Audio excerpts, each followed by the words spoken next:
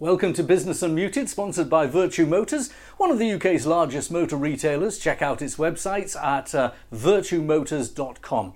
I'm Graham Robb and I've owned Recognition PR for nearly 35 years. We've got 75 clients in multiple sectors braced across the UK, and they have between them a turnover of around £6 billion and employ 30,000 staff. So we're at the front line of the business community and perfectly placed to discuss things that are going on. Today we're talking about energy, and we're talking to various energy specialists in the studio with Alex Hunter, Chief Executive Officer of Sherwood Power, which reduces business energy costs by storing renewable energy to use during expensive periods. It's new technology, we'll find out more. Down the line, we have Lawrence Beardmore, who is the President of the York and North Yorkshire Chamber of Commerce. He operates his own business, York Coffee Emporium, and is involved in the business energy, particularly in the hospitality sector. And we have Andrew Donald, Senior Business Development Manager at PowerStar, which designs and manufactures a range of technologies including battery energy storage with site-wide uninterruptible power supply capabilities. And we start with John Harper, who's Business Development Manager at Inspired PLC, and that helps businesses in energy procurement, energy efficiency and preparing for a low carbon future. Now, before we hear from them, we're going to hear about how the energy supply chain businesses of the north of England should respond to energy transition to net zero. And let's talk to Joanne Leng of NOF. I think when we look at energy transition, I think what we've got to appreciate is this is a just and timely energy transition. So things are not going to change overnight. I think the oil and gas industry is going to be in demand for the foreseeable future in terms of their requirements for products and services. They are looking to decarbonise their offshore operations through electrification, for example. There's going to be opportunities in that area. But I think at the same time, we as an industry and a supply chain need to embrace what's happening in offshore wind, in hydrogen, in CCS and in nuclear, because we have the skills, the capabilities, the people here in North East England to be able to take advantage of all of these opportunities, which are going to be coming our way as a result of energy transition in this journey to net zero. Joanne Leng there, and there are lots of opportunities as energy transitions to net zero, but at the moment there's lots of costs. Let's talk to Andrew Harper. Andrew, you work with Inspired PLC. What is happening in the market at the moment for energy for business? I know there's a new scheme from the government starting in a few weeks' time. What is your overall assessment?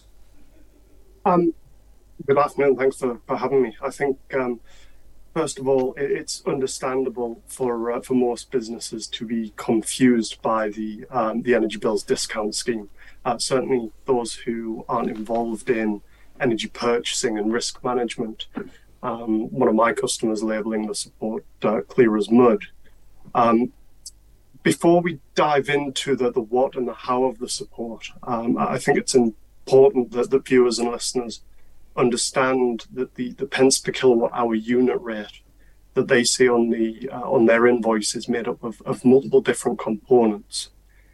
Simply put, these are categorised into the wholesale cost, the actual commodity of electricity and gas, and third-party costs, which is everything else such as distribution, transmission, government levies, etc.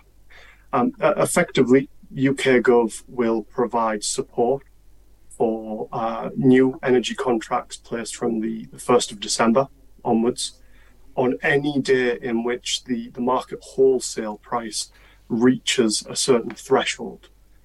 For general businesses, this is at 30.2 pence per kilowatt hour for electricity and 10.7 pence per kilowatt hour for gas.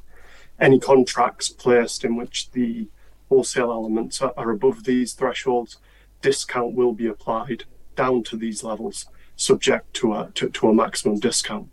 It's worth noting that for general businesses, these discounts will be automatically applied by suppliers. It's fascinating to hear you explain it like that. So, have I summarised? The date, by the way, was the 1st of December 2021. So, that's right. It captures all. 1st of December 22. Sorry. Oh, right. Okay. I've got the government website, so that's a little lacking in clarity. It applied in when it applies. So it's only for new contracts signed since Christmas, effectively.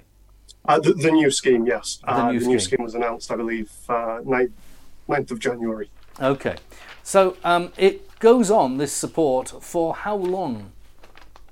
I believe that is for 12 months. 12 months. Now, the scheme, I suppose, is trying to guess the market, because if the market does change and the energy price comes in below those numbers of 30 pence and 10 pence, then presumably the scheme doesn't cost the government any money. Do you think there's any chance that that would happen? I believe it already has. The main issue we see with this support scheme is its effectiveness.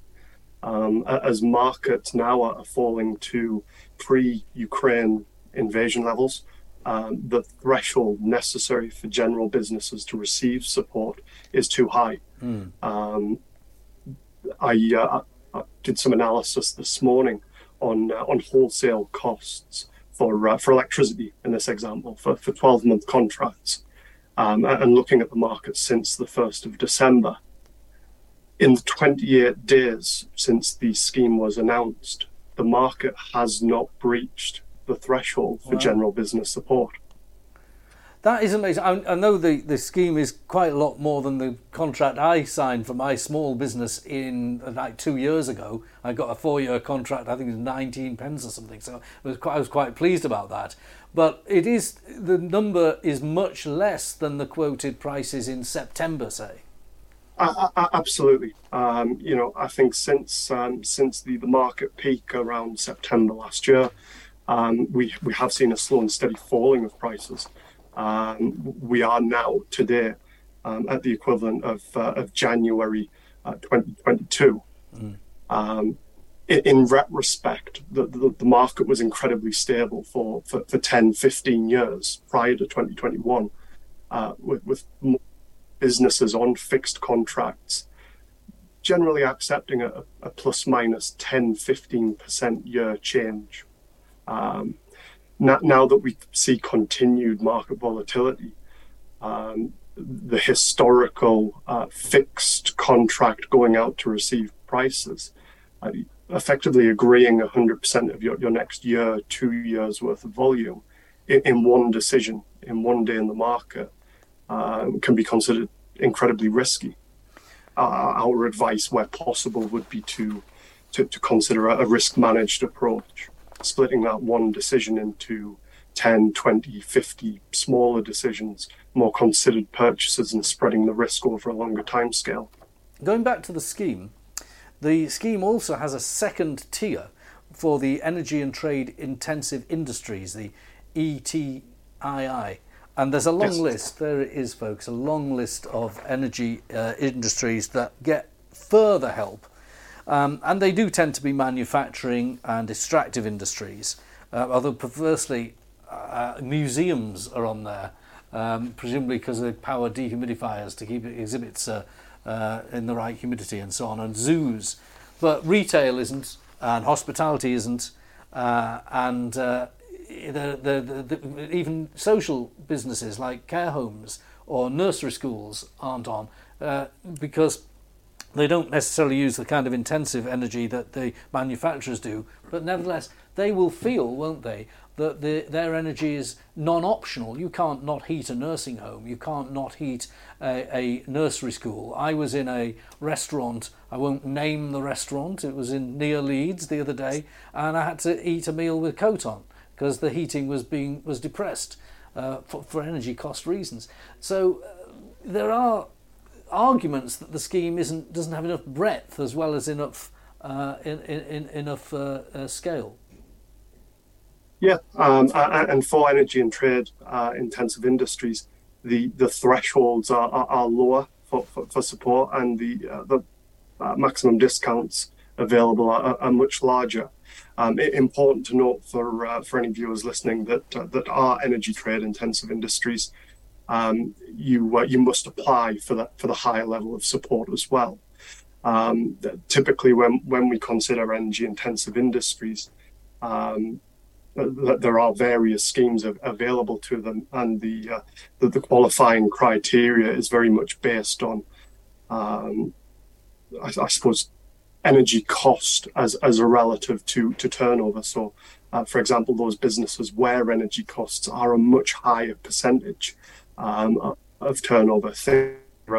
Your forgeries, for example, and that is usually the stress test for an energy-intensive industry.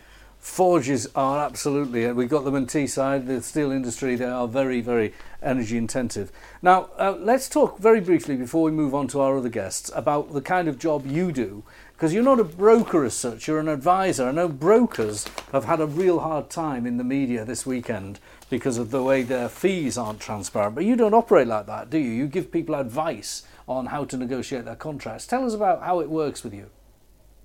Exactly. So I think, as I alluded to earlier as well, the way that we are purchasing energy, we are being forced to review alternatives.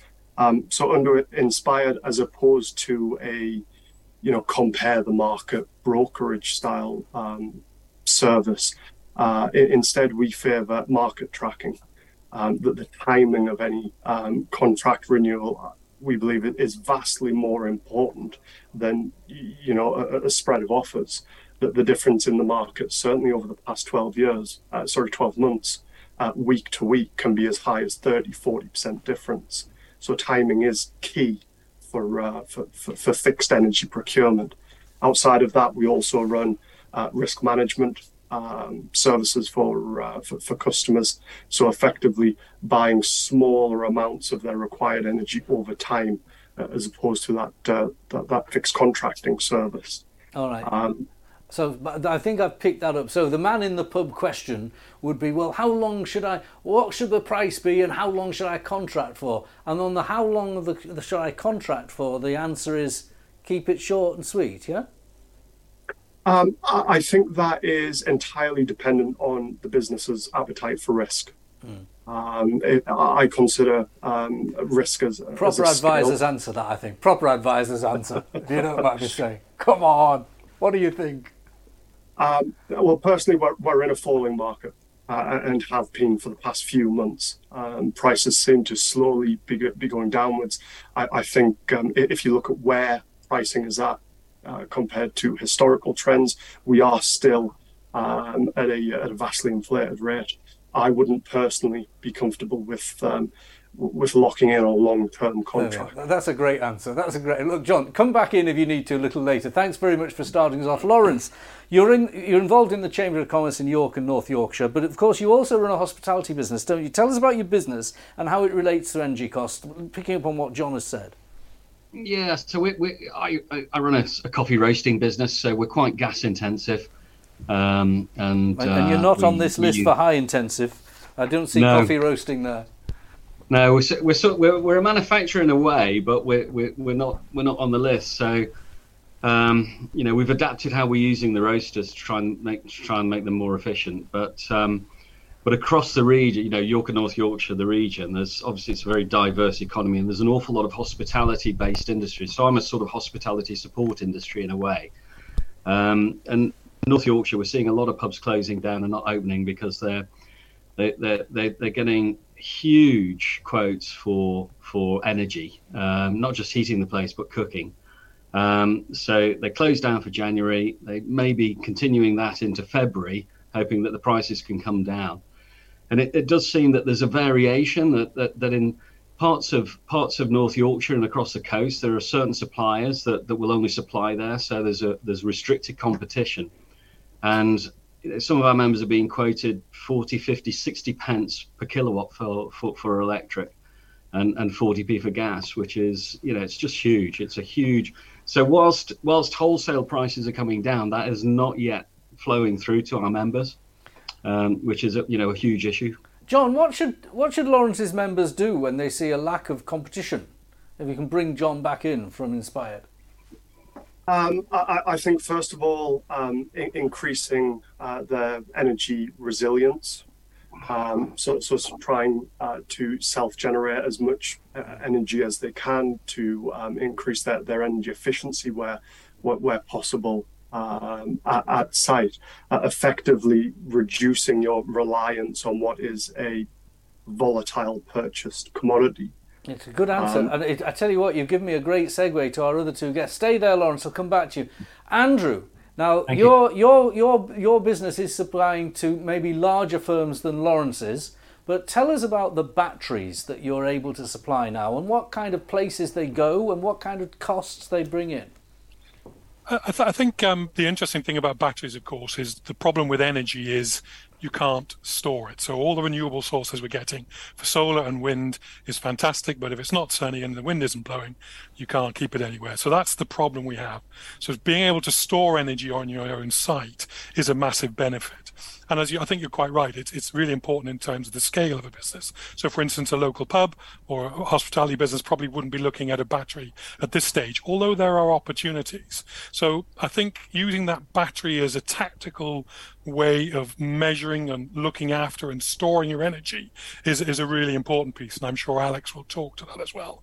What I wanted to just to jump on very quickly, please, and shoot me down, Graham, if you want, is about what can businesses do today. It's tough. It's really tough out there. I went to Factory Expo a couple of months ago and spoke there, and everyone talks about the energy trilemma. So that's basically the cost of your energy, it's the security of your supply, and then it's also the carbon impact as well. And perhaps 3 or 4 years ago, we were really concentrating on carbon. Security of supply now is an issue. What happens if I don't have any energy? And a battery can solve that. But also the cost of energy is the biggest piece. And businesses are saying, yeah, I want to invest, I want to be greener, but it's this cost thing that's really hurting me. So I think it's almost obvious from what John was talking about. The one piece of advice I'd give to anyone listening or watching here is take advice. We take advice in businesses where things are too complicated. We don't have the skill inside our organization, like perhaps accountancy or lawyers and stuff. Energy is becoming so difficult at the moment. The one thing I'd get people to do is to take some advice on it. The second thing, which I think is really key, is start to measure your energy. You've got to know where it's going and what we're doing. 4 or 5 years ago, energy was just a price in your spreadsheet, £1,000 a month or whatever. If I spend £1 more than that, that's bad. It's good. We're now gone way past that.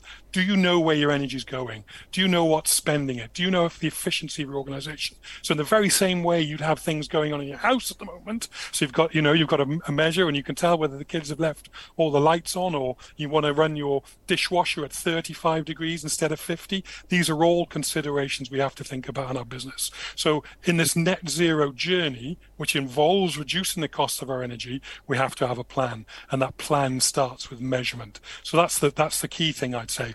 I would also then say using a battery behind that is a really good way of reducing costs. However, there is a cost element involved in that. But with a lot of the technologies that reduce your energy uses, like heat pumps and CHPs and batteries and electric vehicle charging, all those type of things which are really key to organizations, there are opportunities to have those financed by organizations as well. And a lot of the people who are selling those solutions will actually have a finance option behind it. So instead of it being a capital project at the moment, which is really difficult because, I'm trying to keep the doors open. If we then look at it as an operational cost, perhaps it then becomes a little bit easier. So it's a very, very important point. Now, we met at the Make UK conference before Christmas, you and I, Andrew. And by the way, you got me into batteries big time. Now, your batteries are industrial scale, £1 million big bits of kit. But you did say you came out and you said, look, with battery storage, you're looking to pay £1,000 a kilowatt at the most. So I went to the market for my house and I did two things. First of all, I didn't know how many kilowatts I'd used. My electricity supplier said they were basing my standing order on 11,000 kilowatts. I found out I'd used 6,000. So that was quite interesting. And now I bought a battery, which is for 5 kilowatts. And it's charged by my solar panels. Even in these winter days, it's actually getting charged, and I'm putting a couple of kilowatts into my system a day as a result of that battery, where it would have been wasted because I'm at home when the sun's shining. I'm at work when the sun's shining, and I'm at home in the evening. So the battery is making it work. So thanks for your advice. Absolutely, and that advice goes to every single size of business. So you're quite right. There are smaller batteries available, which will help small businesses as well. But that key part of using your energy tactically, i.e. taking the sun during the day when perhaps you may not be open, and then keeping it for later on in the evening when you need the energy, when you're using your cooking utensils, when you've got the heating on and stuff. That's the tactical thing that a battery allows you to do. So absolutely consider it. The point you just touched on then, of course, is really key. Every single piece of energy you can generate yourself, whether it be wind or solar or an exercise bike under the desk, that is one piece of energy you're not taking off the grid. So it's improving your security, it's reducing your costs, it's improving your green credentials as well, which is really key nowadays as well. So generate as much as you can, make sure you're measuring every single thing you do, and as I said, I'll come back to it. Take some advice. All right, let's look to the future. We've got Alex Hunter. He's come to the studio and he runs Sherwood Power. Alex, brilliant firm with lots of innovation. Tell us all about it. Yeah, so most of the time when people talk about energy storage, they talk about chemical batteries, which have a cradle-to-grave cycle as well. We do our storage using compressed air, but crucially what we do is we retain the heat energy, which usually is given away to atmosphere, and we capture 99% of that, which means we end up with a really great round-trip efficiency. The only outputs from our device are coolth, bit of heat, and 80% of the electricity that you put in. Wow, that's a big thing. So you've got a unit which compresses the air. Yep. And how do you capture the heat and how is that stored? So we patented a novel compression technology, which basically, if you would take a glass of water and put your hand over the top of that glass of water and keep pumping water into that glass in atomized mist form, then all the heat of compression goes straight into the water. There are some physics behind that makes sense, yes. All natural physics, but basically what we do is keep all that heat directly in the system. We don't pass it into some third-party sand store or some heat bank or something like that. It stays in the system. And when you want the energy back, you let the gas out of the cylinders, which you've stored, reheat it using that heat energy that you did, and then you push it through a turbo expander generator. All this kit has been proven over the last 150 years, and it's built to do really harsh environmental work. Now, we've talked about things that are existing, we've talked about bills, we've talked about businesses, and we've talked about existing technologies. This technology is new and it's in pre-delivery stage. Tell us the kind of people and organisations that are interested in using it. Yeah, any large manufacturer who's got a large offtake of electricity, I'm talking up to, say, 1.5 megawatts, say they've got distribution and they've got trucks and vehicles that they want to electrify. Now, if you go to a DNO and ask them to come and give you a little bit more electricity, we did a study on one particular client, a large supermarket, and they needed to increase their electricity supply on site from 1,500 kilowatts capacity to 10,000 kilowatts. Two problems with that. The DNO can't deliver that until 2035. And secondly, they have to run a DNO for the... Sorry. Distribution network operator. Yeah, so that's your electricity supply. Yeah. And that's your electricity supplier. And the other problem they had is at that sort of level, they have to run a brand new cable all the way back to the substation. Yeah. Multi-million-pound improvement. Absolutely. Which totally throws the project out of kilter. So what they're doing instead is they're flooding the roof of their distribution hub with solar. Yeah. And exactly as Andrew said, time shift that electricity by harvesting and peak shaving and use it to go through your expensive zones and through the night. Exactly what I'm doing at home. Yes. And it does work. I can say, I mean, mine's a tiny scale, 5 kilowatts, absolutely tiny scale compared to that. The issue of cabling up is very important because there are some business parks, I'm on the board of the Development Corporation at Teesside, where they have their own grid, and that's fine. But new business parks, developers have to think about this. Are they going to get their electricity supply in? It's a crucial thing that you have to think about. If you're going to have to start digging up your concrete plinth and put in new cables, then that's going to be a huge cost and a huge barrier to achieving that. Now, you're on fundraising for the business at the moment. Yes. When do you think you'll be delivering your systems, and how will they be made and manufactured? We're looking to close our fundraise at the end of March, which is 2.4 million, to build our first-of-a-kind demonstrator. We have a letter of intent from our supermarket to purchase that demonstrator. Oh, great.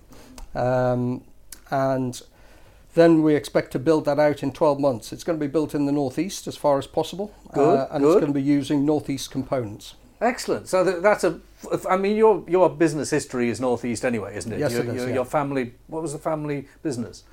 So originally it was Dominic Hunter Filters up at Birtley, and we have another family business which is PSI Global, which is at Wynyard. And I know that your board is made up of good northeast business people who are in innovative technologies. So great idea. And it's something that is, you also talked about other ways of storing electricity that you're exploring. You're looking at gas at the moment. Is there water and other things? Are there other ways that people could store? Yeah, I mean, there's many ways to store energy. There's gravity ways to store energy. There is hydrogen, of course, although people are, let's say, the jury's out on hydrogen in terms of the amount of energy required to generate hydrogen. But so, you certainly have brought together multiple ways of storage to deliver the system. Now, Lawrence, does any of this, as someone who runs a coffee roasting business, fill you with any interest, or do you think, oh, well, it's just another new technology to learn, it's just something else? I roast coffee, I do PR, I don't really want to know all this innovation, I just want to get on with it. Well, if it saves us money, we will. I think the biggest problem with businesses at the moment is that they're wounded. They're wounded post Brexit. They're wounded post COVID. We're struggling to employ people. There's a huge recruitment issue, and now we've got to become energy experts, along with everything else that we're trying to do as well. And the sort of global just-in-time system is broke. So when I'm importing things from Italy or from all over the world, they don't turn up. When they do turn up, they're broke or they're the wrong spec. So there's a lot on with businesses at the moment, and everybody who's in it knows that. So you spend your day firefighting most of the time, and this is yet another thing that we have to learn. I think for the medium and larger size businesses, it's probably they have a bit more flexibility. I mean, I don't know if York Minster has got planning permission in to put solar panels on the roof of the cathedral, and that'll provide something like 80% of their energy needs. And because they get through their heating bill, I think has gone up to about just under £1 million a year.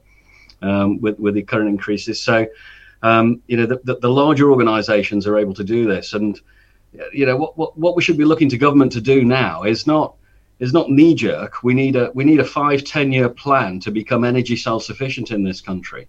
And we need to be, producing more nuclear power plants. We need to stop this daft planning permission on solar panels and wind turbines.